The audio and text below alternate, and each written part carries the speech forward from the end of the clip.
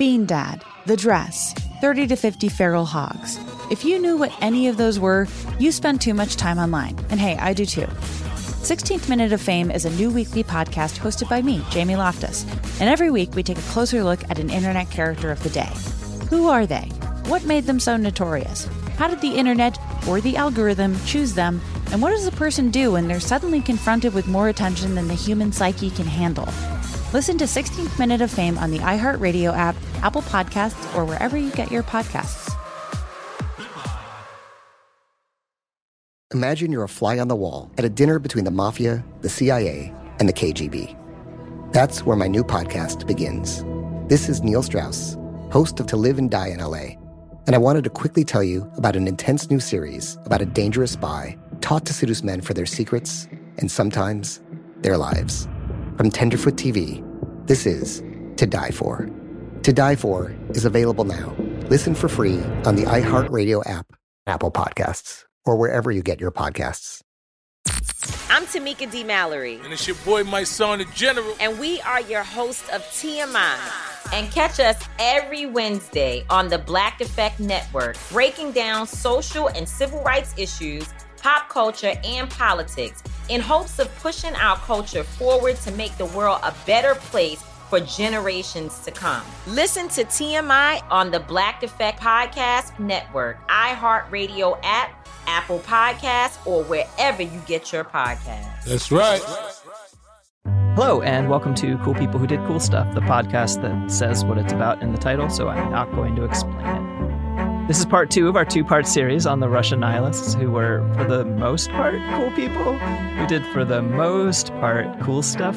A lot of caveats I'm going to put in there, I got to admit. Can't win them all. Yeah. And with me today is Io, who is cool, no caveats. Hello. And so why don't you introduce yourself so that I don't have to, especially what you're famous for? Okay, I used to be famous for being in bands and then sometimes being in comics, and then I made a fucking meme that said "Be gay, do crime," and now McDonald's and HBO uses it in their advertisements, and it haunts the mansion of my mind, and I'll never be rid of it. Yep. But I have a lot of feelings about being gay and doing crime. However, I have to separate myself from that because the Bernie Sanders campaign takes it over, and I got to deal with it. Anyway, that's what I'm famous for right now. Who knows next year? Stay tuned, everybody. Yay! I'm excited for you to get a break from that one. Yeah, hopefully that's not what it's on my tombstone. Did the Be Gay Do Crime meme. I promise if it is, I'll steal your flowers and wear them. Please. Oh, and I'll drink half a European 40 and break it. Oh, this gives me a comfort like you wouldn't know. And also with us is our producer, Sophie, who has told us that if we do good, that we can take the shock collars off. Yeah, but only if you do good. We'll do good. So far, we're doing okay. So let's see if we can bump it up. All right. So where we left our stalwart heroes, they were acting like punks or hippies or something. They were all wearing weird clothes, getting too into very specific books, starting a bunch of cooperatives, partaking in the occasional casual arson, and just trying to live their little weird lives, except for one of them tried to kill the Tsar in 1866 and got hanged for it. Who can relate? I know. And suddenly the nihilists went from facing a little repression to an awful lot of repression. And the era of nihilism as cool clothes was waning. The era of nihilism as guns and bombs and pretending to be peasants, however, is just beginning. So let's talk about terrorism. And we'll talk about my second least favorite nihilist, Sergei Nietzschev. I even looked up how to pronounce that, but so it goes, Nietzschev. And this is the person I'm going to get a lot of hate mail for disliking, I think. He was actually a way worse person than the other guy that we talked about in the first episode who liked to pull on horsetails or just liked to get talked about badly in history books, but actually was perfectly fine. But at least Sergei was interesting. So that's why he's the second least favorite. Is there a lot of Sergei stands out there? I think so. And when you find out what book he wrote, you might have heard of it. So he was born in 1847, and he's a bit younger than of our previous heroes. And his parents were ex-serfs. I actually can't figure out what that means. Someone out here listening knows what that means, and I don't. His parents were freed as serfs before the serfs were freed, so I don't entirely know how the mechanism for that. But his dad was a non-serf sign painter by the time little Sergei was born. And he went to St. Petersburg, and he became a student radical and a nihilist, and he spent his days there doing what every student did at the time, pondering how to kill the Tsar. So far, so good. And while he's there, he meets a fellow revolutionist, and he's into her, Vera Zasulich, who we've met before. She wore the really nice clothes. Vera's back. The potato sack Vera. Is this post her? No, her potato she's sack not. Run? Yeah, No, this is strange. 10 years before her potato sack run. Yeah.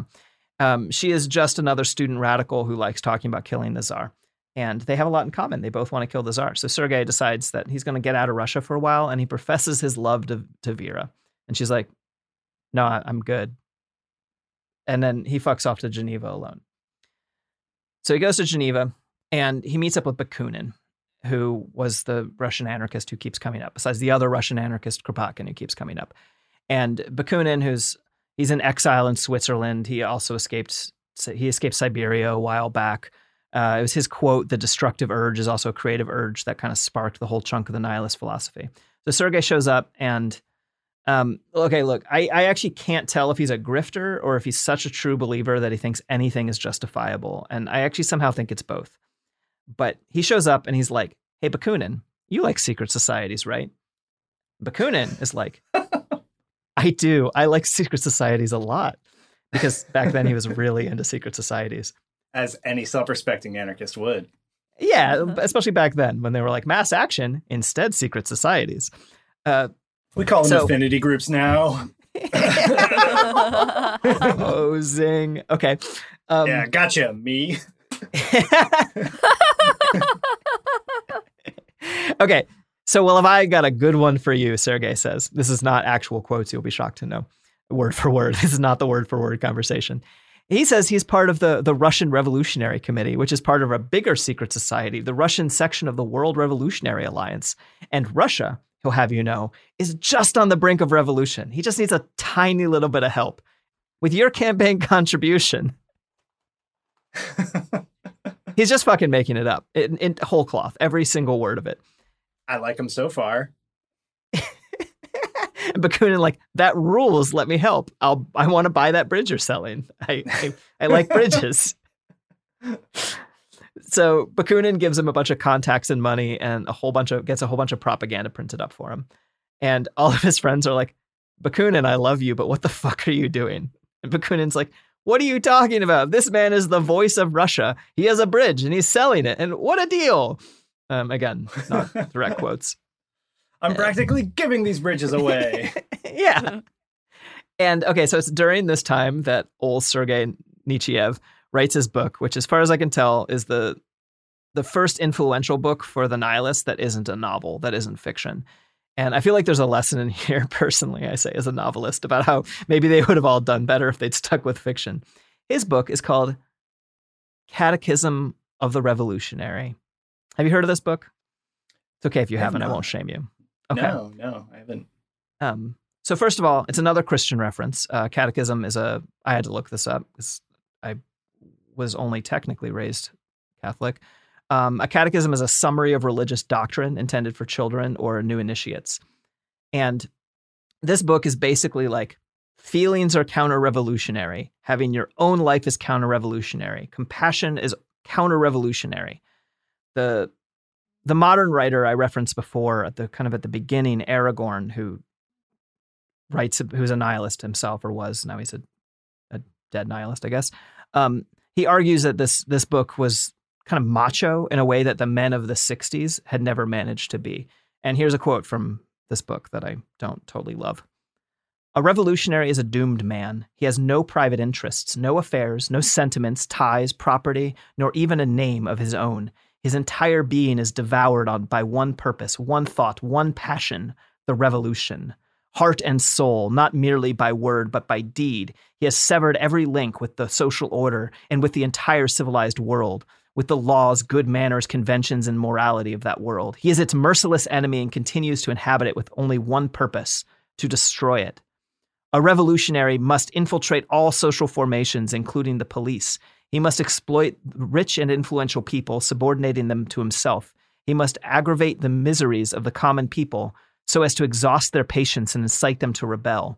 And finally, he must ally himself with the savage world of the violent criminal, the only true revolutionary in Russia. And it's especially that last bit about how he must aggravate the miseries of the common people to drive them to rebel that is kind of the core of my, like, fuck this guy. Mm-hmm. He wants to lead these dumb, poor people towards what is really, really fucking them up. You know, to be honest, I was a bit taken aback at the beginning of that quote because I always thought the revolutionary is a doomed man was a Bakunin quote. And of the maybe 2 notes I had for this podcast was Bakunin's quote, the revolutionary is a doomed man, which I thought was a big thing. I knew was a big thing for the Nihilists, but I thought Bakunin had a bigger effect on it. But it turns out he just met this macho dude who... Go on. I'm sorry. No, but it's funny that you say this, though, because there's this huge argument about whether or not Bakunin wrote part of or all of Catechism of the Revolutionary. And it gets into this whole long thing where people like to claim that he did or didn't in order to push various agendas because they want Bakunin to either be good or bad based on what they want to be true about politics. And it's almost certain that Bakunin looked over drafts of it. It's also equally certain that he later wrote in a letter when he figured out he got swindled. He wrote in a letter where he was like, "Your catechism is bad," etc. Paraphrasing. But my new hypothesis, and since I'm a historian, I'm allowed to have hypotheses. I'm definitely not a historian, but I'm allowed to have hypotheses anyway because I'm a person. I wonder how much of this like no love, no feelings, only revolt shit is because his fucking crush said no. Like. It's a thing that can very easily, like, I don't think he was the first person to say it, but Alan Moore brought up like the polls, like the famous sort of like grid that people see of like economic left, economic right, libertarian right, left, and anarchism is at the farthest, on one of the farthest poles. These people sort of make it so it can sort of like jump from that far pole of like libertarian left all the way up to whatever the fuck he's trying to do, where you can justify literally anything but still sort of consider yourself on the left. I mean, I don't personally buy into the left right whatever dichotomy, but yeah, I mean, it seems like it's always been there. Like dudes who machismo gets bled into a movement, and boy, does it fucks things up. Yep.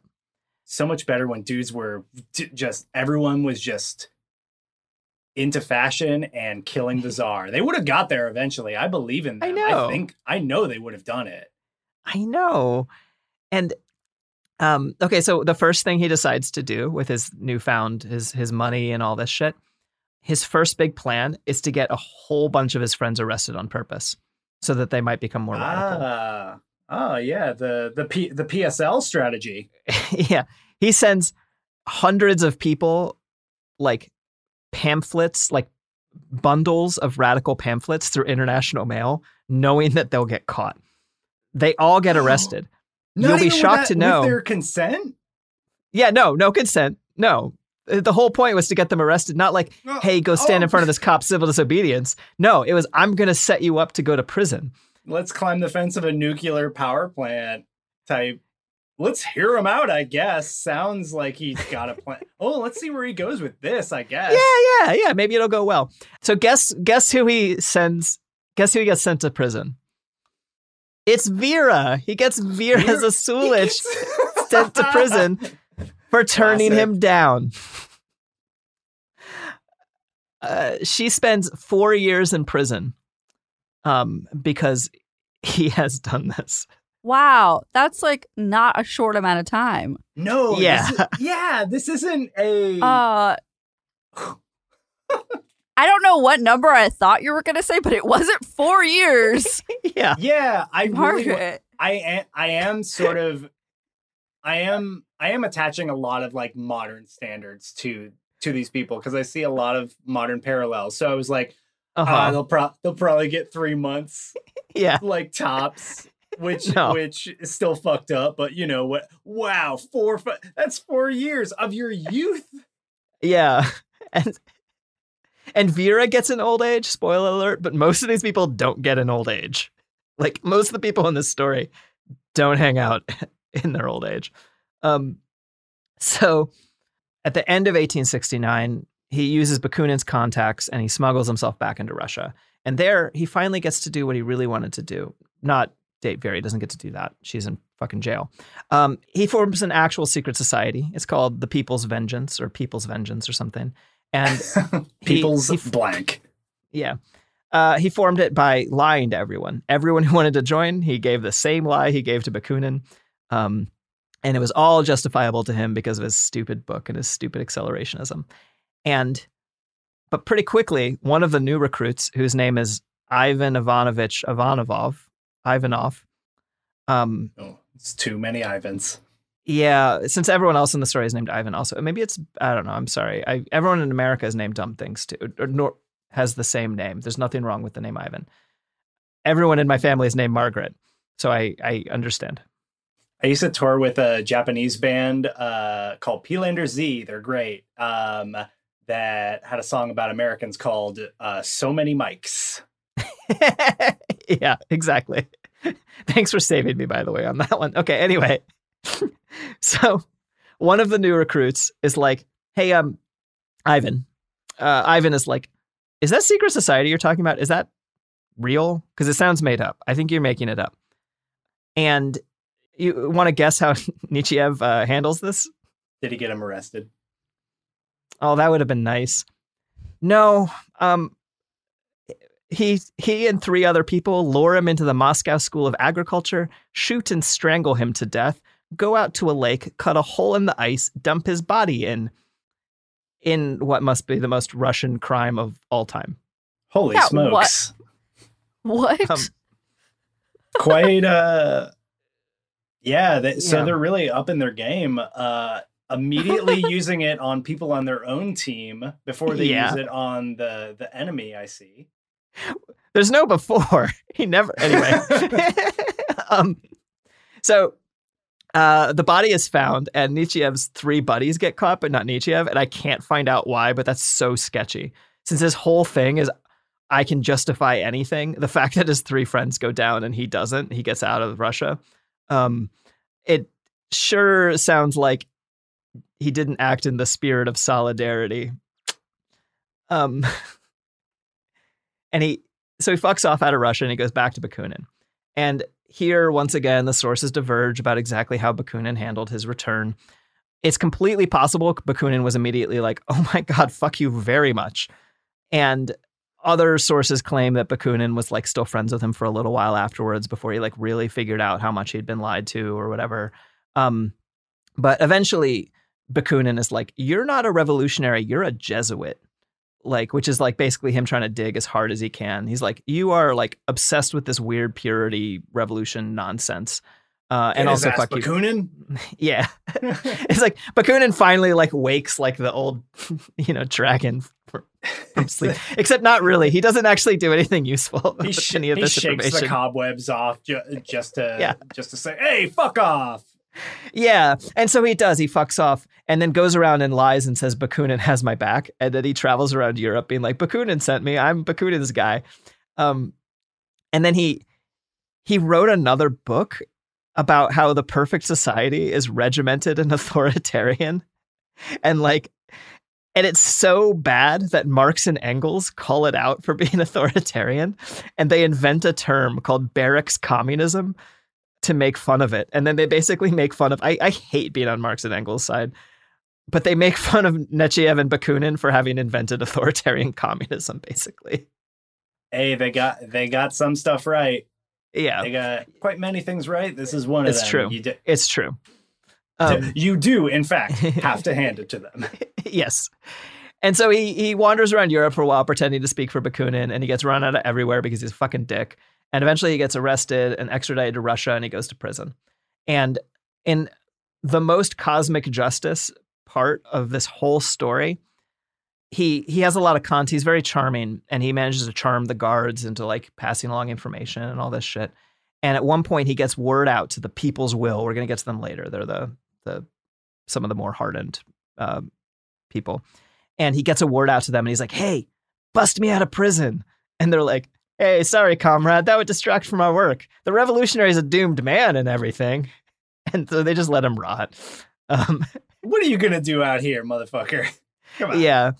So he hangs in prison for a while, and then eventually he's found dead in his cell. And someone knows how he died, but the many sources I looked into are like found dead in cell, which probably means either murdered or suicide. I don't know. I'm very impressed by you, first of all. What a good friend I have in you. But you researching this podcast, because this is a lot of stuff that you really have to dig. A lot of sort of like somebody knows, but they are long dead stuff that may exist in like one or two texts out there that you have found. Some of them I've tried to, but some of them are, and a lot of them are probably also in Russian, and yeah. And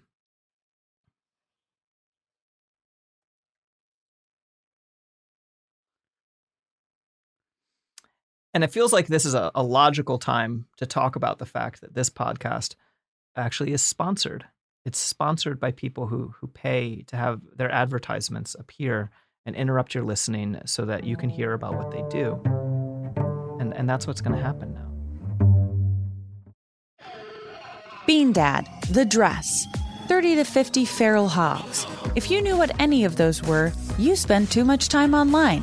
And hey, I do too. 16th Minute of Fame is a new weekly podcast hosted by me, Jamie Loftus, where every week I take a closer look at an internet character of the day. Who were they? What made them so notorious? Why did the internet choose them? And what does a person do when they're suddenly confronted with more attention than the human psyche can handle? I'll be talking to internet historians, experts, and yes, the main characters themselves to get a fuller picture. Because I think that even outside individual experiences, a character of the day tells us something about how the internet worked at that time, and how the attention economy developed into the freaky three-headed dragon it is today. Together, we probably won't be able to properly log out, but we can take a walk down scary internet memory lane and see one day a little more clearly. Listen to 16th Minute of Fame on the iHeartRadio app, Apple Podcasts, or wherever you get your podcasts. Danielle Moody here, host of the Woke AF Daily podcast. We've been with iHeart's Outspoken Network for a year, and what a year it has been. Every weekday, I navigate our rapidly changing world alongside our series of fabulous expert guests. As we head deeper into 2024 and yet another life-changing election cycle, Woke AF Daily is here to keep you sane and woke.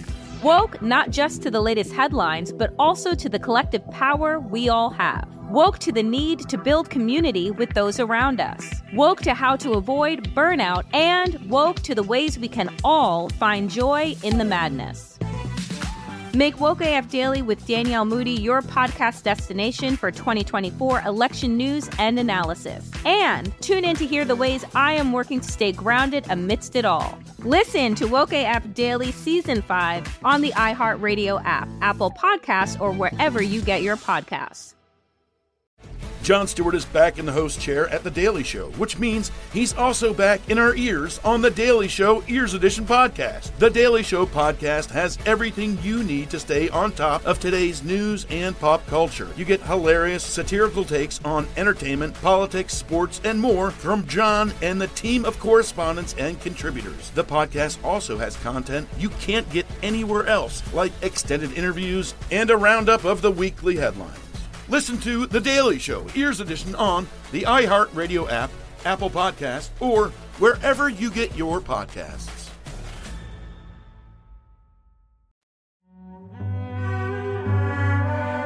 And we're back. So anyway, fuck that guy. So let's talk about how women in Russia became doctors instead. Yay! Hooray! A logical segue, right? I'm good at my job. So most of the nihilists and revolutionaries were doing, including into this like revolutionary nihilism period, actually had nothing to do with murder and poison and daggers and bombs and shit. And it just doesn't get talked about as much. And I'm going to play into that a little bit because some of it isn't as dramatic of a history. But one thing that the nihilists did, and both the foundational nihilists and those inspired by them, is basically pave the way for women to become doctors in Russia. In the 1870s in Russia, basically all women students were assumed to be revolutionists, which rules, and also probably wasn't all that far off from the truth.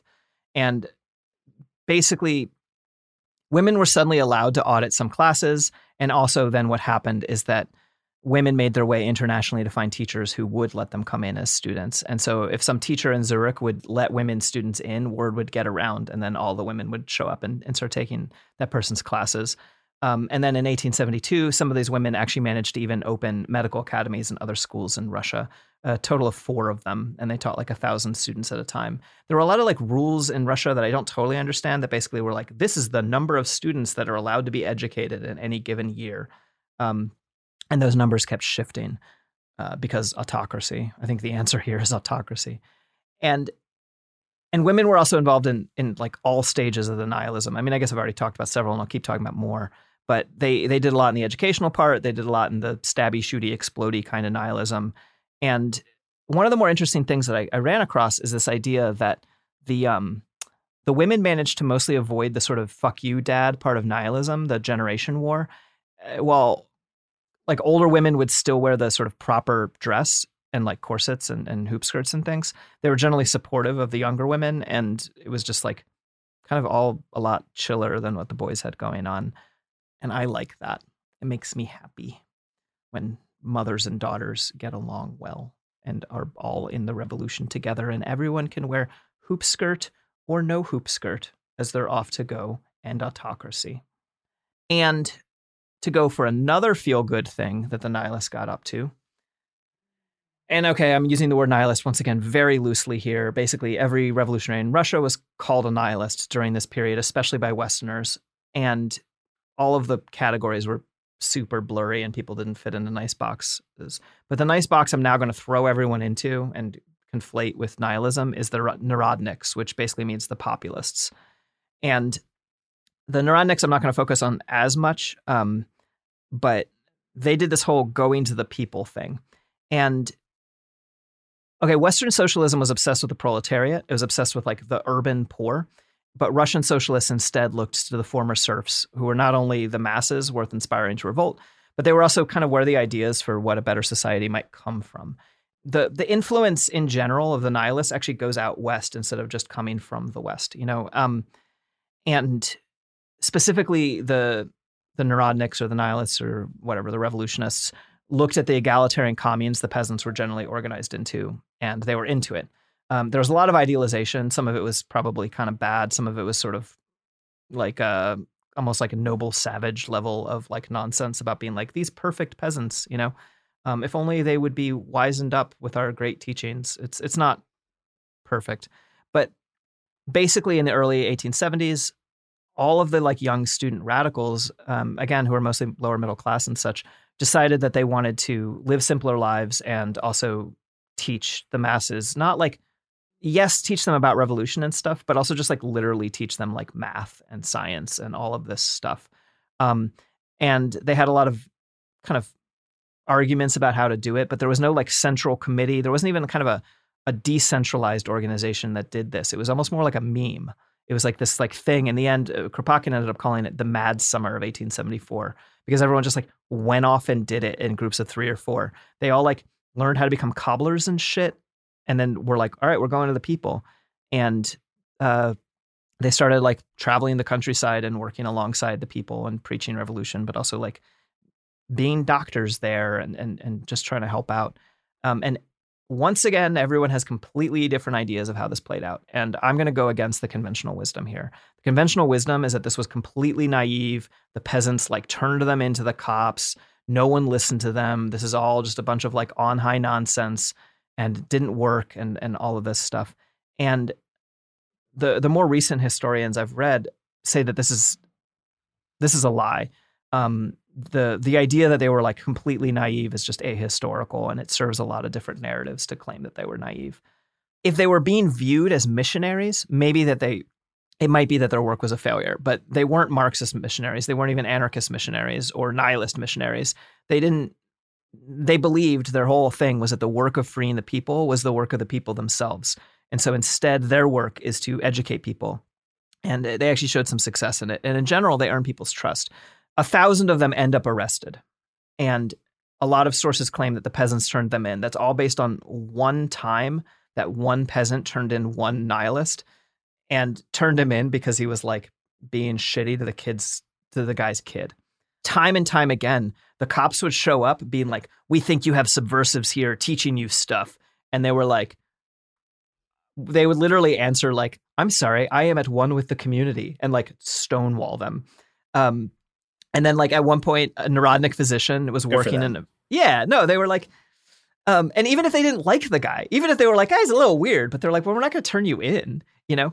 They know what it means when somebody totally says you have subversives here. Yeah. It's like, I'm not a fan, but yeah. Hey, come like, on. He taught my kids how to read. What do you want? You know?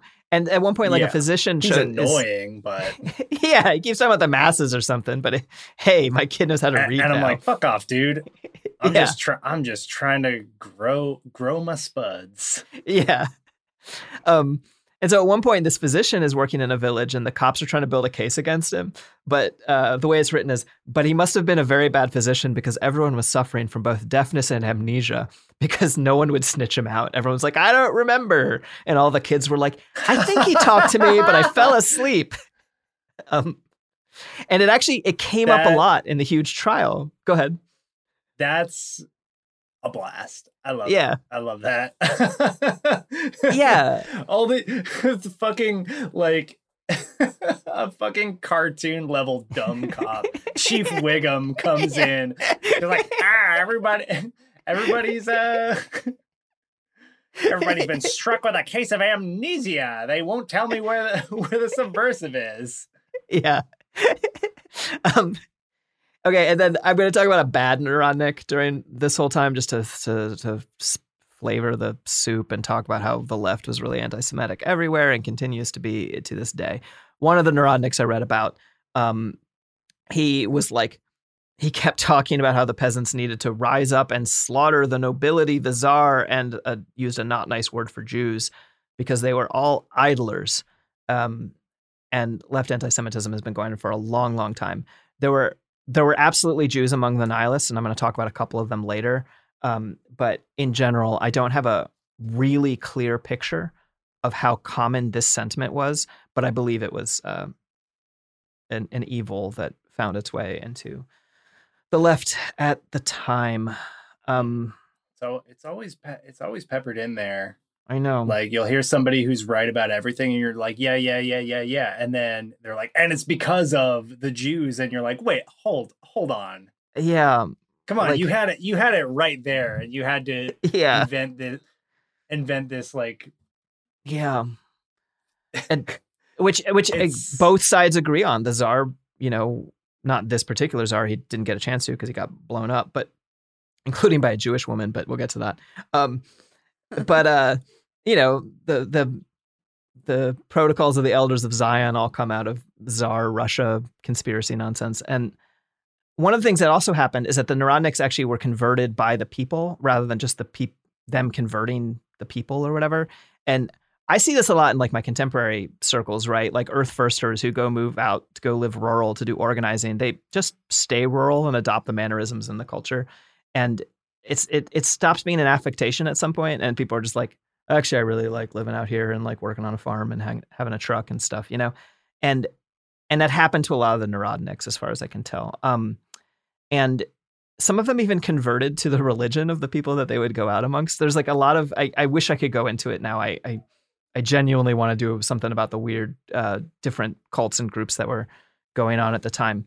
But stay tuned for cool people who do cool stuff after dark, where we talk about this on the Patreon level, et cetera, et cetera. Yeah, I want to talk about the Scopsi, which was a castration cult amongst the people at some point. But oh, good. But basically, a lot of the people who went out, including some of the people who were like the leaders, in as much as there were some of the Narodniks, joined the spiritual Christianity movement, including the Dokobors, which I don't know how to pronounce, who were sort of like these Christian anarchists who lived out at least in Siberia, and actually apparently later anarchists like Kropotkin, for example, got a lot of his ideas when he was exiled in Siberia from hanging out with them about how cooperation works. And later, the Christian anarchist Tolstoy, the famous author, War and Peace guy, helped pay to get a bunch of the Dokobors, whose names I really should have looked up how to pronounce, out of the country and into Canada.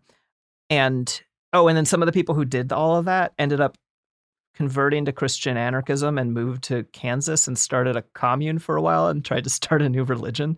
And it fell apart. Oh, like, shit. Every utopian commune thing that's ever happened in the US falls apart. Yeah, same as it ever was. I would love to hear about that commune though. Yeah, no, I have a big interest in Christian anarchism as raised as a very deep Irish Catholic. Okay, so 1,000 of them get arrested. 193 of them are held for trial. They're held for 3 years in prison, and they're tried in 1877. 153 of them are acquitted, and it's called the Trial of the 193, and it's the largest trial in Tsarist Russian history. And a lot of people become hardened revolutionists as a result. And, well, to quote John F. Kennedy, those who make peaceful revolution impossible will make violent revolution inevitable. And so, just like Lenin, just like Marx, I will say again, they had some good points. Yeah. So you have to hand it to them. So let's talk about violent revolution. Let's talk about land and freedom. Let's talk about the stuff that will be read in a court transcript for me later. Yep. And let's talk about, okay, you know how I said there's 3 naming conventions? They either have terrible names like the People's Association of Secret Societies of Russia, or they have like really obvious names like organization. They also, this group that folds into land and freedom is named the Trogdolites, which rules.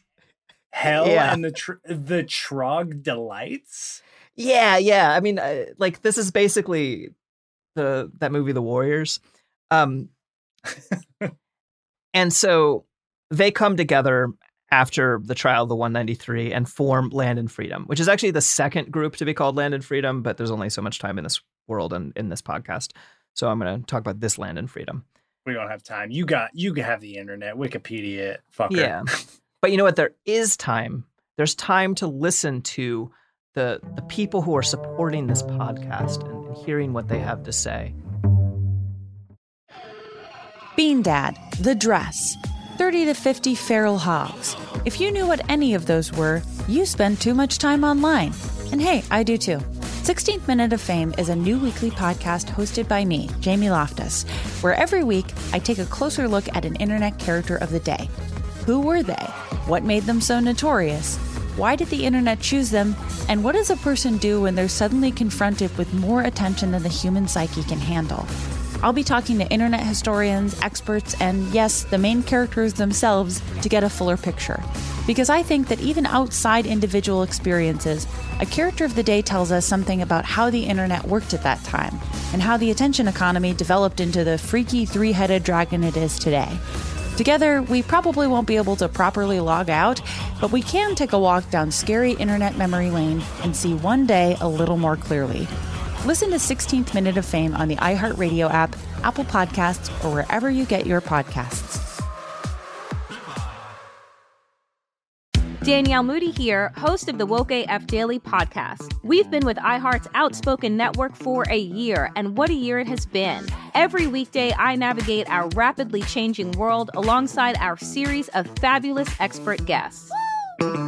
As we head deeper into 2024 and yet another life-changing election cycle, Woke AF Daily is here to keep you sane and woke. Woke not just to the latest headlines, but also to the collective power we all have. Woke to the need to build community with those around us. Woke to how to avoid burnout, and woke to the ways we can all find joy in the madness. Make Woke AF Daily with Danielle Moody your podcast destination for 2024 election news and analysis. And tune in to hear the ways I am working to stay grounded amidst it all. Listen to Woke AF Daily Season 5 on the iHeartRadio app, Apple Podcasts, or wherever you get your podcasts. Jon Stewart is back in the host chair at The Daily Show, which means he's also back in our ears on The Daily Show Ears Edition podcast. The Daily Show podcast has everything you need to stay on top of today's news and pop culture. You get hilarious, satirical takes on entertainment, politics, sports, and more from Jon and the team of correspondents and contributors. The podcast also has content you can't get anywhere else, like extended interviews and a roundup of the weekly headlines. Listen to The Daily Show, Ears Edition, on the iHeartRadio app, Apple Podcasts, or wherever you get your podcasts.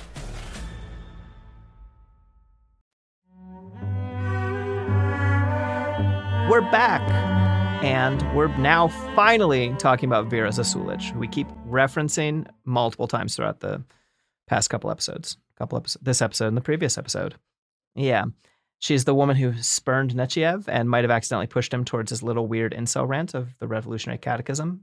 I wonder how much hate mail I'll get for referring to it as an incel rant. Anyway. Hey, that's showbiz, folks. From experience, a lot. Cool. Anyway, you can find me, my Twitter handle is I write okay.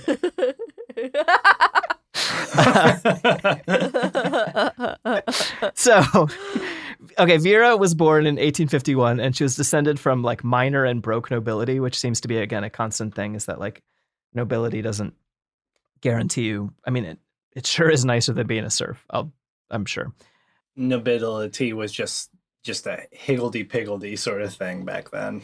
Yeah, I feel like it practically meant like not owned by somebody. It's more complex than that, but her dad died when she was 3, and as soon as she finished high school in 1866, she moved to St. Petersburg, so she was like 15, and she found work as a clerk, and she, in good nihilist fashion, went around and taught classes, and she taught literacy classes for working women, and she rolled with a whole bunch of different political factions. She spurned that guy who asked her to emigrate with him, and she didn't want to, so he goes off. Then he gets her thrown in prison. It's totally not revenge, babe. It's just the revolution, The revolution just needs you to be in jail. She spends 4 years in prison. She's released in 1873, and she moves to Kiev because, much like Russia is attempting to redo, Ukraine was owned by the Russian Empire at this time. Her and her friend Masha Kolenkina are like, hey, you know what? Maybe some guys need to die. Like you do. Like, whomst amongst us has not thought that? Some guys might need to die. I mean, can you really imagine a better world without coming to this inevitable conclusion? I can't wait for this to be read in court. So Vera, we're obviously only talking about 19th century people. These are the only people who need to die. So we actually can't kill anyone until we build time machines. Far past the statute of limitations. Can you use time machines to you kill someone and then you just hop in the time machine to go forward? Statute of limitations into the future? No, I've tried. Oh, okay. More specifically, Vera decided that Fyodor Trepov should die. He'd spent about 50 years putting down revolts, especially in Poland, which was also owned by Russia at this point. And he moved to St. Petersburg in 1866. He was a big part of that putting down the nihilist thing, which he had succeeded at. He was a successful crushing the nihilist type person. But that's not what got him put on Vera's list. Oh, no. It wasn't enough to just crush the nihilists. Okay, so there's this other guy. And there's too many names in this story already, so this guy's this guy. He was a nihilist. He wasn't a big deal. I mean, I'm sure he was in his own life and the people who loved him. But one day he shows up, I think it's 1876. He shows up late to a demonstration. The demonstration gets called and he goes. He does nothing to do with the organizing or anything. And it had already been busted up by the cops. So he gets arrested. He gets sent to prison, or I guess jail, but he gets sent to not nice hole where you're stuck. And he's in prison alongside all the trial of the 193 people that I was just talking about, the people who went to the people. And so Fyodor Trepov comes into the prison one day, and this guy, the wrong place, the wrong time guy, he doesn't take off his hat in deference. So Fyodor has him flogged to an inch of his life, which is kind of shockingly the first time one of these young radicals is flogged in prison. Or at least the first time like a member of the intelligentsia is flogged in prison. And it's like a big deal, both in prison and outside of prison.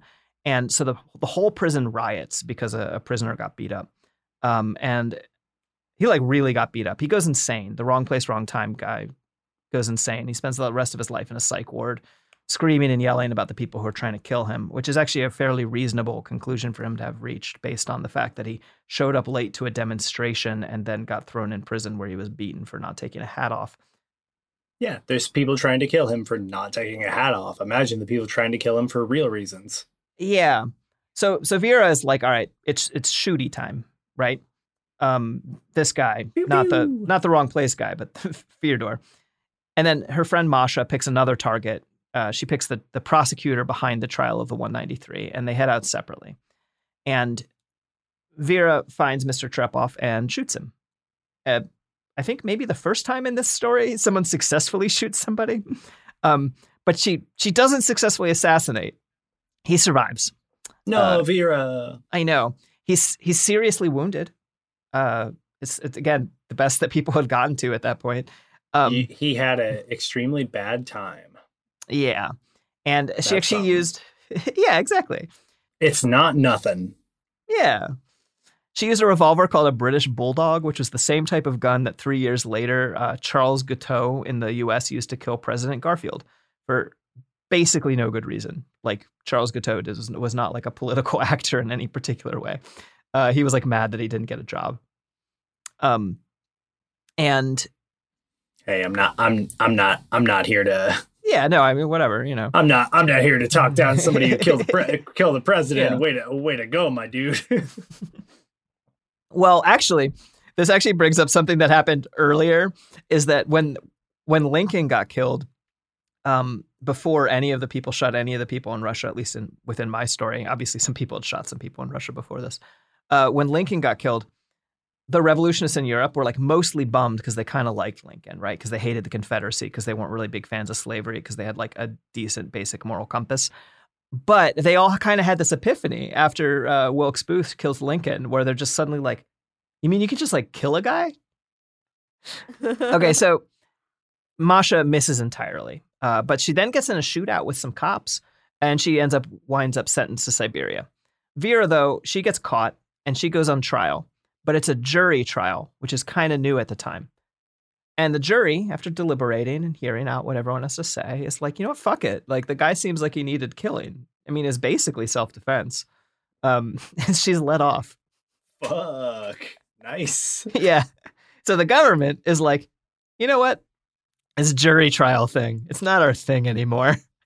Was this a reform from the good Tsar Alexander II? I believe so. That is my impression. And so he rolls back, and it's no more juries for political trials. So Vera is like, I hear Switzerland's nice. She gets the fuck out of Russia. She goes to Switzerland.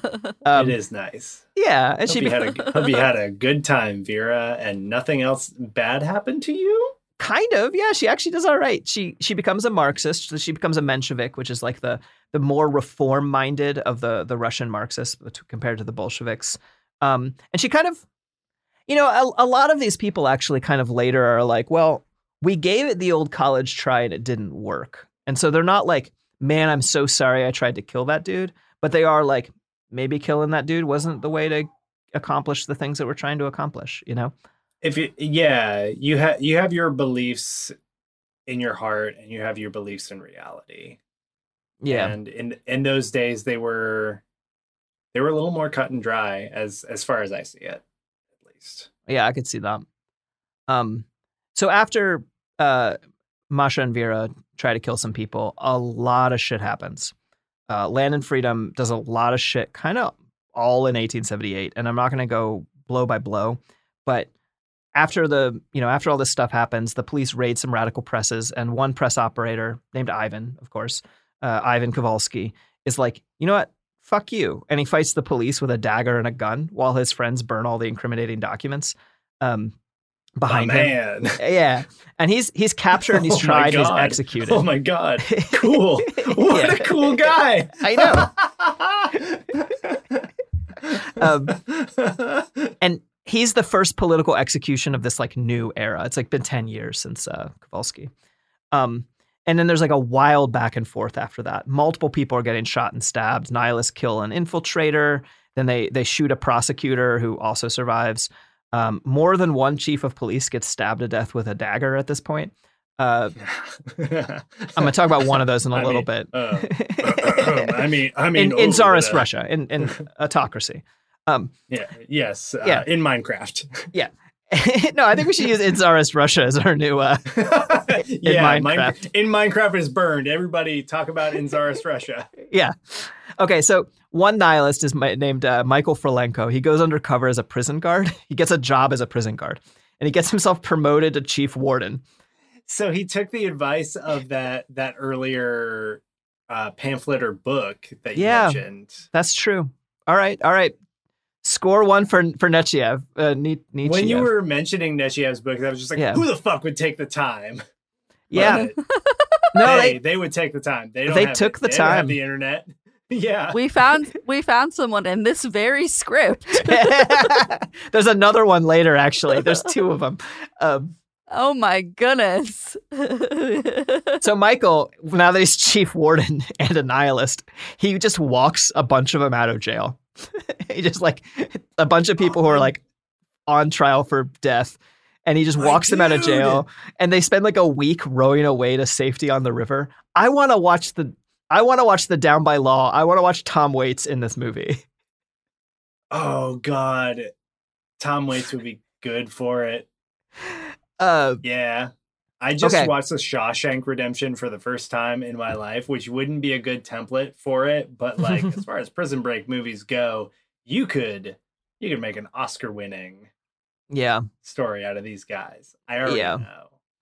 Another nihilist infiltrated the secret police and then just provided the nihilists with names of informants. Oh my God. Okay. Guys, hell yeah. Those are like, just as an aside, the people who do that in the modern day, the people who infiltrate like neo-Nazi orgs, and the people who like, I know that it's like way less common and way less open, but just big ups, respect to those people. Yeah. Was a moment of silence for the people who are definitely still alive, who I love very dearly. Yeah. Especially the ones who do it so IRL that they like can't hang out with their friends, you know? I know they really put their lives on hold for that shit. Like, yeah, good for them. Anyway, sorry, go on. No. Okay, now I'm going to talk about my favorite social democrat. It's not Bernie. You'd think it'd be Bernie, but it's not.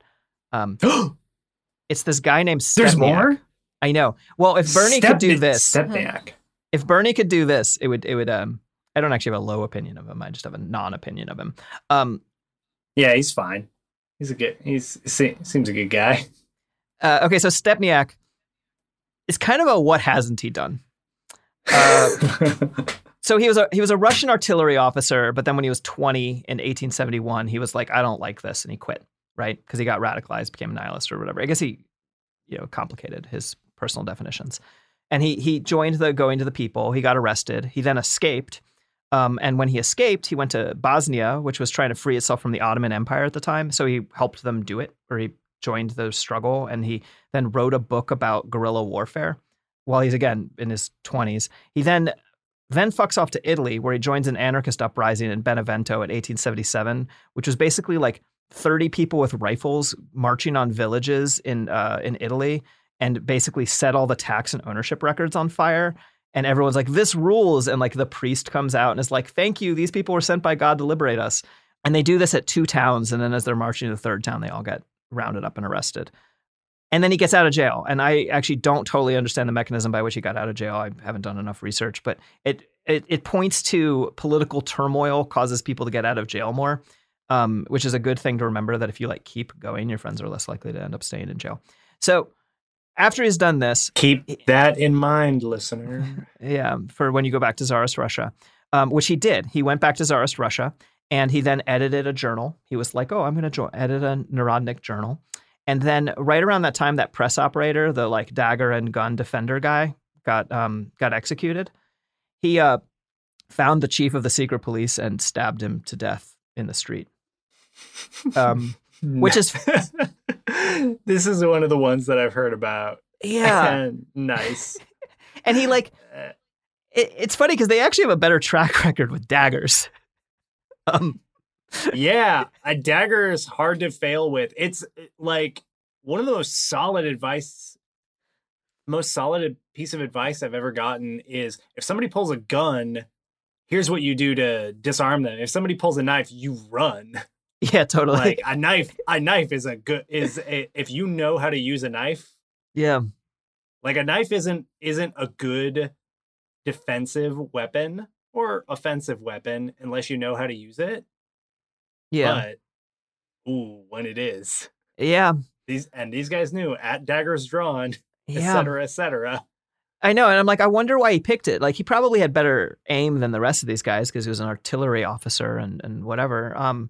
But he just the fucking showmanship of it. I know. And so then he hides underground in Russia for like 2 years, and then he makes his way to London, where he becomes a writer, and he writes like novels and stuff. And one thing I read a while ago says that he was like the first Russian national to write and publish a book in English. And I feel like that's one of those things that people track in different ways at different times. So please don't hold me to that.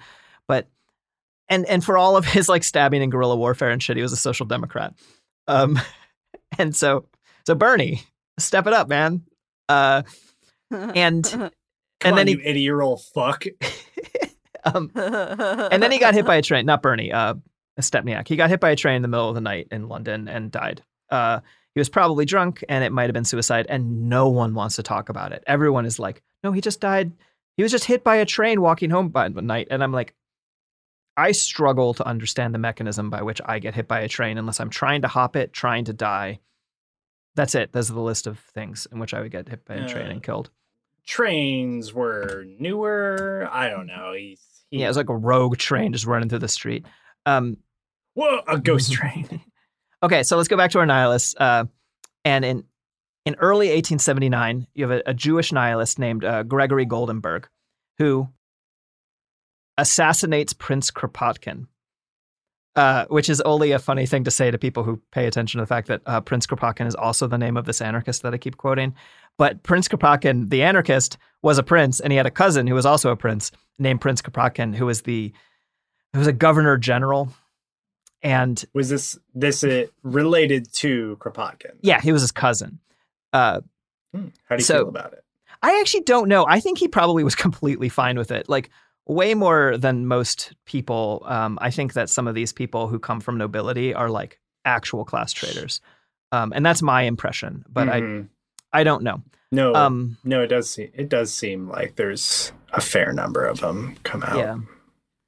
So Gregory, he wanted to kill the Tsar, and he was like, I'm gonna kill the Tsar. And then the rest of Land and Freedom was like, actually, it would be really sketchy if a Jewish person kills the Tsar.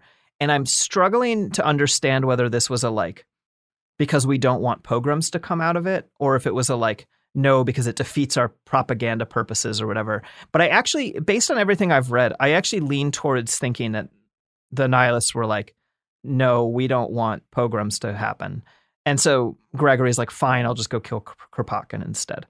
But spoiler alert, anything you do in Russia at this time causes pogroms. Just, I don't know. People are like, I actually don't want to make too much of a joke about it. It just sucks. No, it's bad. They really couldn't express their emotions without doing a pogrom. Yeah. And they're just fucking, everyone's anti-Semitic on all sides of everything at the point.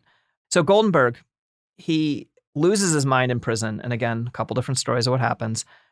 Either he confesses and snitches out his friends to a cellmate who happens to be an informant, or he has some kind of like loses his mind moment and he confesses to a guard who he thinks is like a religious figure.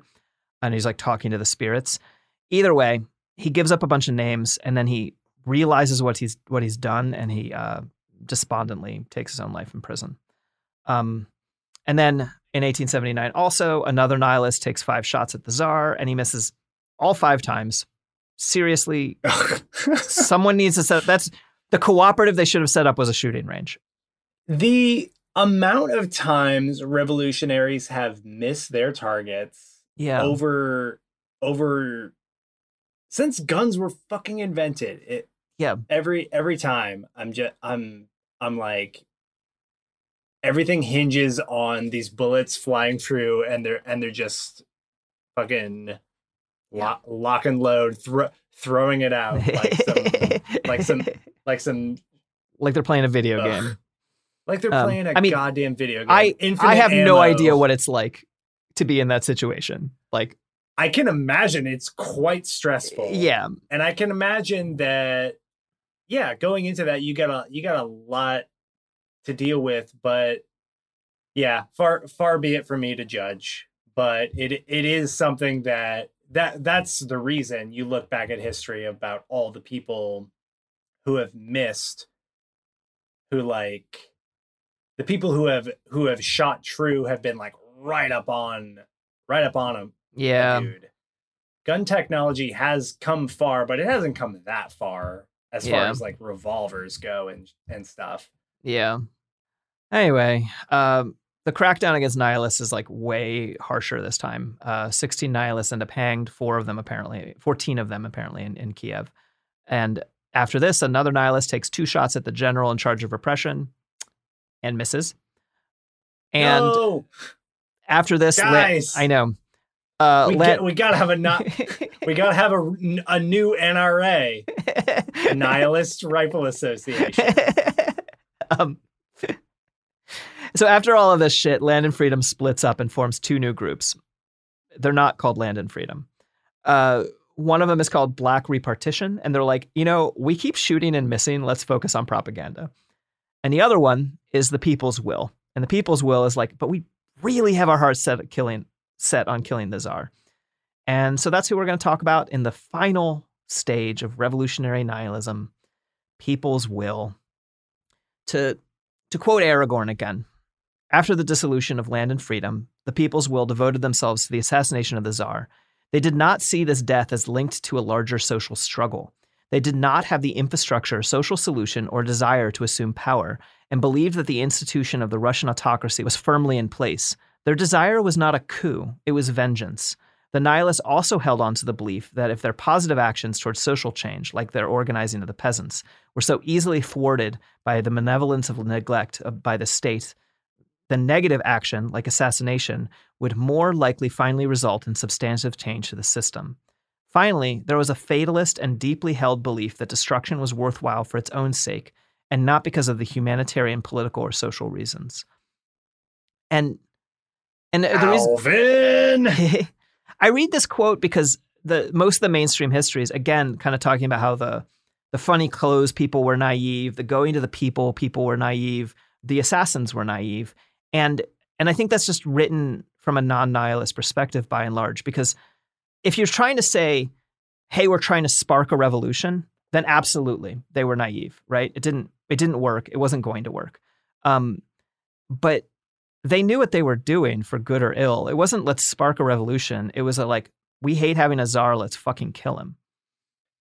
Yeah, who the fuck else got that much done with, I was about to say with that little work, but they put some work into it.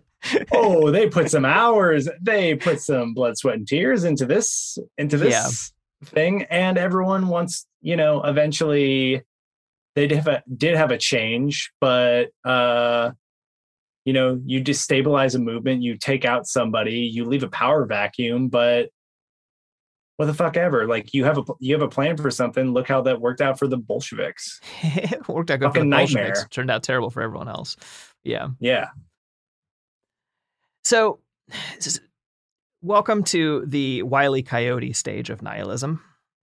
First, they tried to blow up the Tsar's train in Ukraine. They picked 3 spots that the train was likely to be going through, and they set a trap at each one. The first spot, near Odessa, they got a nihilist into the railway workforce, but then the Tsar picked a different route at the last minute. So in the second spot, a nihilist opened a tannery as an excuse to make dynamite and plant it on the tracks or under the tracks or whatever. But I guess the nihilist wasn't very good at making dynamite because none of it lit. So the third place, because, they're covering their bases. They have a plan, a fallback plan, and a fallback plan. The third time, they rent an apartment 50 feet from the tracks and they start digging a tunnel to mine the tracks. And this took a ton of people and a ton of time. And neighbors noticed how many people were like in and out of the apartment. And nihilists were filling the spare bedroom with excavated dirt. And so much food this part is weird. So much food kept coming in to feed the workers that the nihilists had to explain it away to neighbors or something as belonging to a fictitious cat. They're like, oh, all the food that keeps coming in is for our cat. You wouldn't believe the size of this cat. I know. And so finally... Don't talk to him about Monday or Normals. Yeah. But we keep having to bring the lasagna in for him. They're tunneling through sandy soil and it keeps almost caving in on them and they're all really freaked out. But they finally mine the tracks and the train comes and they set it off and they blow up the wrong car on the wrong train and get a cargo car. So onward, Wile E. Coyote. In February 1880, a nihilist, probably named Tyler Durden, takes a job at the Winter Palace because it's pure Fight Club style. He takes a job at the Winter Palace and he starts filling the basement with dynamite. And their timing was off and they kill 11 people, wounding 50 and miss the Tsar completely. And this is the first time in my research, but again, there's probably more of it. It's the first time that they just are like killing other people. And for me, this actually marks they lose some sympathy with me at this point. I don't believe that if you're like, fuck a czar, that's cool. But you're like, and I'm willing to kill other people in the process, you get really complicated quickly for me. Yeah. I mean, that's a stage that most revolutionary movements it's true tend to meet. Yeah, you got to contend with that. Yeah. Like all the plans to kill Hitler and all that shit were all the same too, Yeah, IRA, same shit. So they're kind of out of their heroic stage and they're in their Wile E. Coyote stage. And so next they decide to submerge a bunch of explosives under a bridge, but then like a guy's late and they call the whole plan off. So then they mine another road, but then the Tsar changes travel plans. So then they're like, all right, you know what? Fuck this. We're doing it right. They tracked the Tsar's movements carefully. They decided that his routine was clearest on Sundays. They picked a place. They opened up a cheese shop and they started digging. And they acted so weird at their cheese shop that people called the cops on them, which almost ruined the whole thing. But once again, the cop is Chief Wiggum. And Chief Wiggum comes in and he's like, I don't see any dirt. It's only straw. I can't do any accent to save my life, let alone a Chief Wiggum. That's a dead. Well, did Chief Wiggum just walk in the room? Yeah, thanks. And basically they've been covering all the like excavated dirt with straw on the floor and the cops are like, oh, and then they leave. Yeah. And so they get back to digging.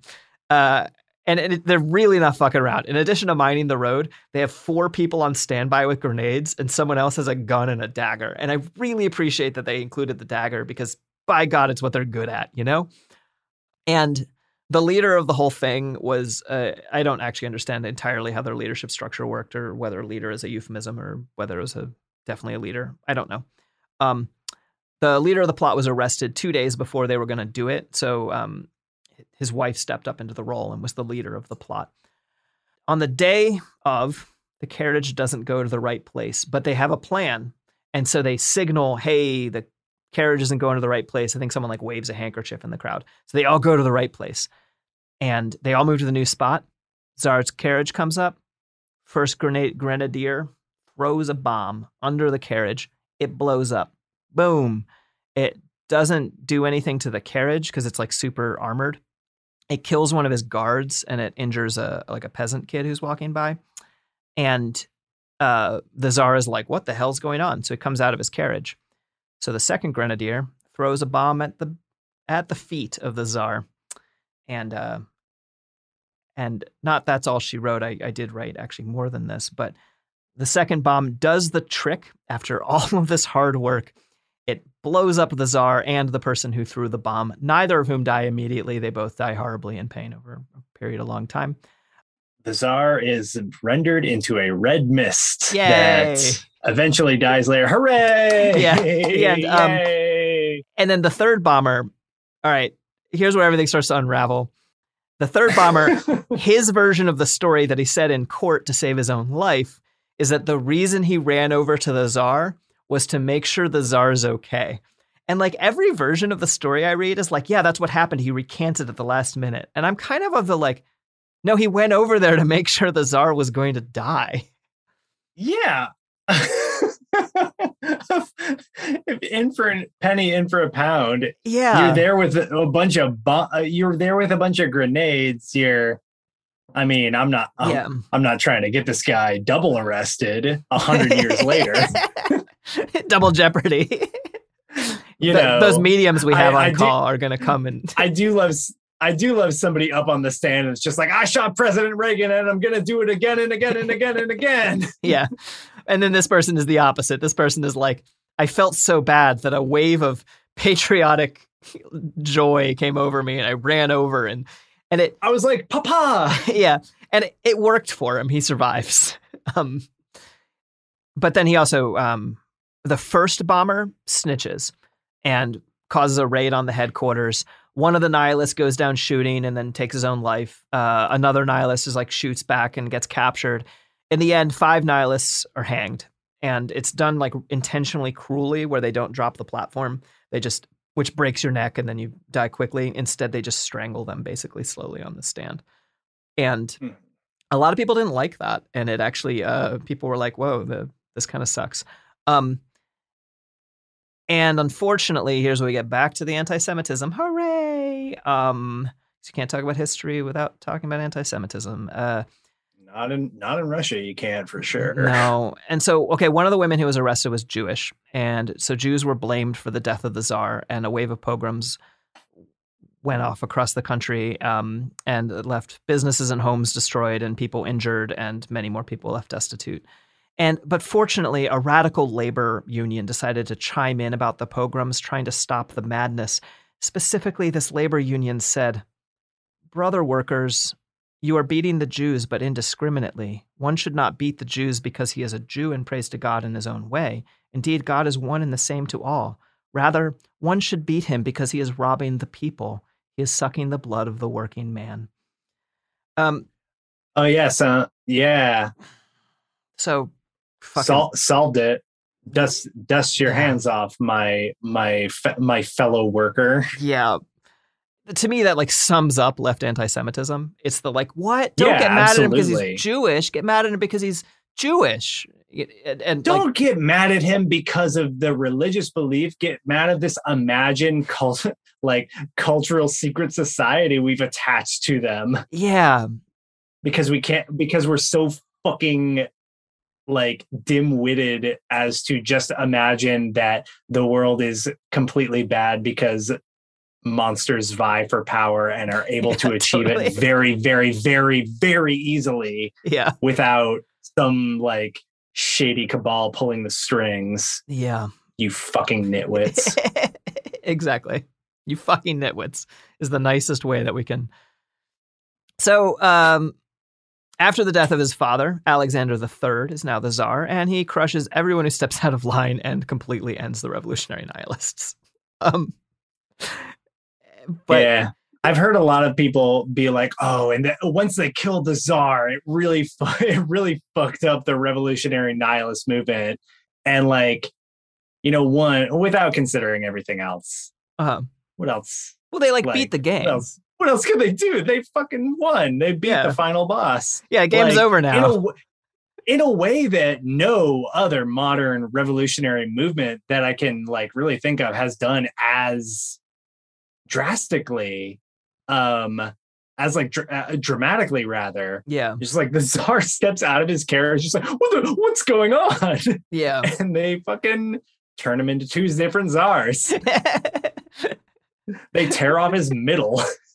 I want to cover one more loose end about all of this because it's just one of my favorite anecdotes about the Nihilists.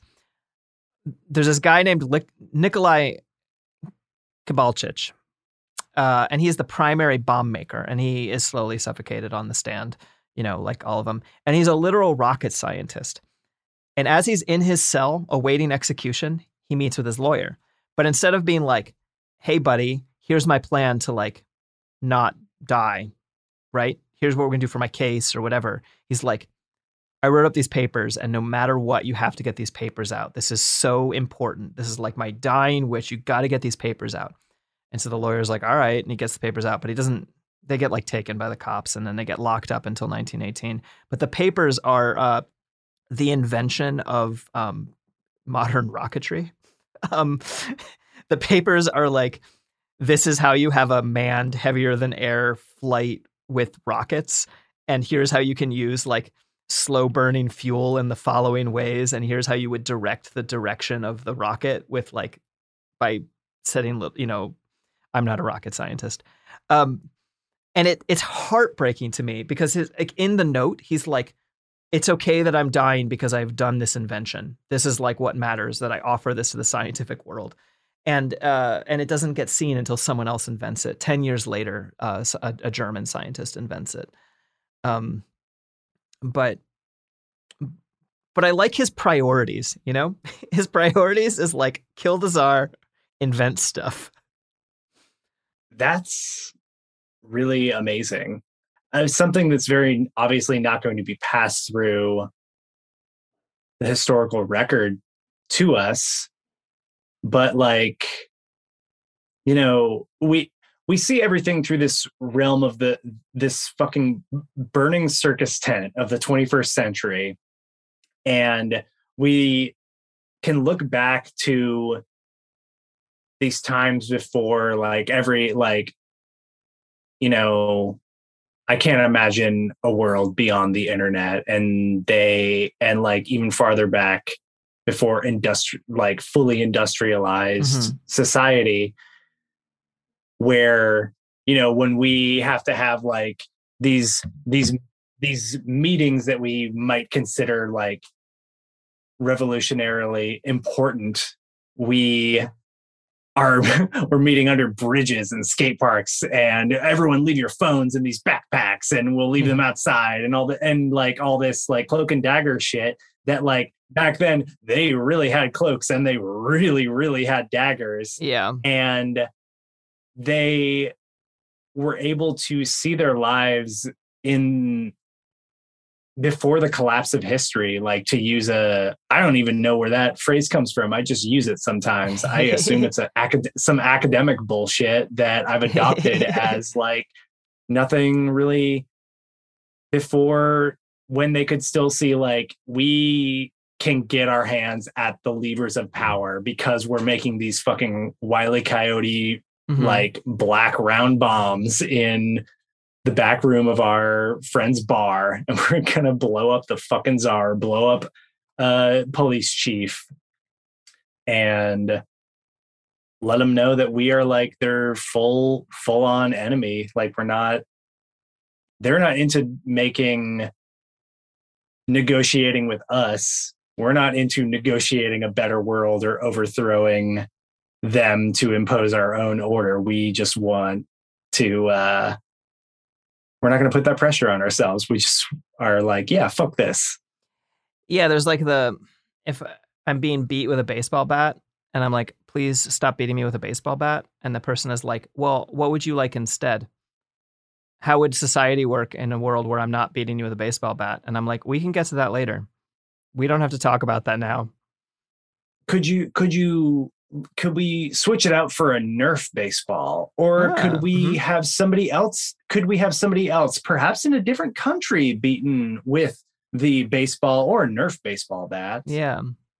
Certainly in the best of all worlds. Like, that's what I would want. But the world has been overly complicated by us allowing this to go on without motherfuckers wearing crowns being blown up every single time they arise. Maybe by the time this airs, the history of Russian regicide will. Anyway, thanks for listening, everyone. Anyway, thanks for listening, everyone. Is this the point where we ask IO for their pluggables? Yeah, probably. I suppose it is. I am on Twitter and Instagram. You can look up BUMLUNG, which is Bumlung. That's me. And I talk about stuff on there. I make comics and I'm a printmaker. I have a store that you can probably find. Don't look up my old bands, etc. That's my tale. And you can also buy original Be Gay Do Crime t-shirts. Just saying. Yeah, totally snitch on yourself every single day with a Be Gay Do Crime t-shirt. And listeners can follow Margaret too on where and when. They can follow me. And how. Well, I don't know how. I suppose different buttons. So you can follow me on Twitter at Magpie Killjoy, and you can follow me on Instagram at Margaret Killjoy. And you can listen to my podcast. Is it funny if I make the same joke twice, that you can listen to my podcast? It's a new podcast. It's called Cool People Who Did Cool Stuff. And you can listen to it. You can find it on Cool Zone Media. Oh yeah, at Cool Zone Media on the Insta and the Twitter for the things. Oh, and we'll be back when, Margaret? Mondays and Wednesdays. Cool People Who Did Cool Stuff is a production of Cool Zone Media. For more podcasts from Cool Zone Media, visit our website, coolzonemedia.com, or check us out on the iHeartRadio app, Apple Podcasts, or wherever you get your podcasts.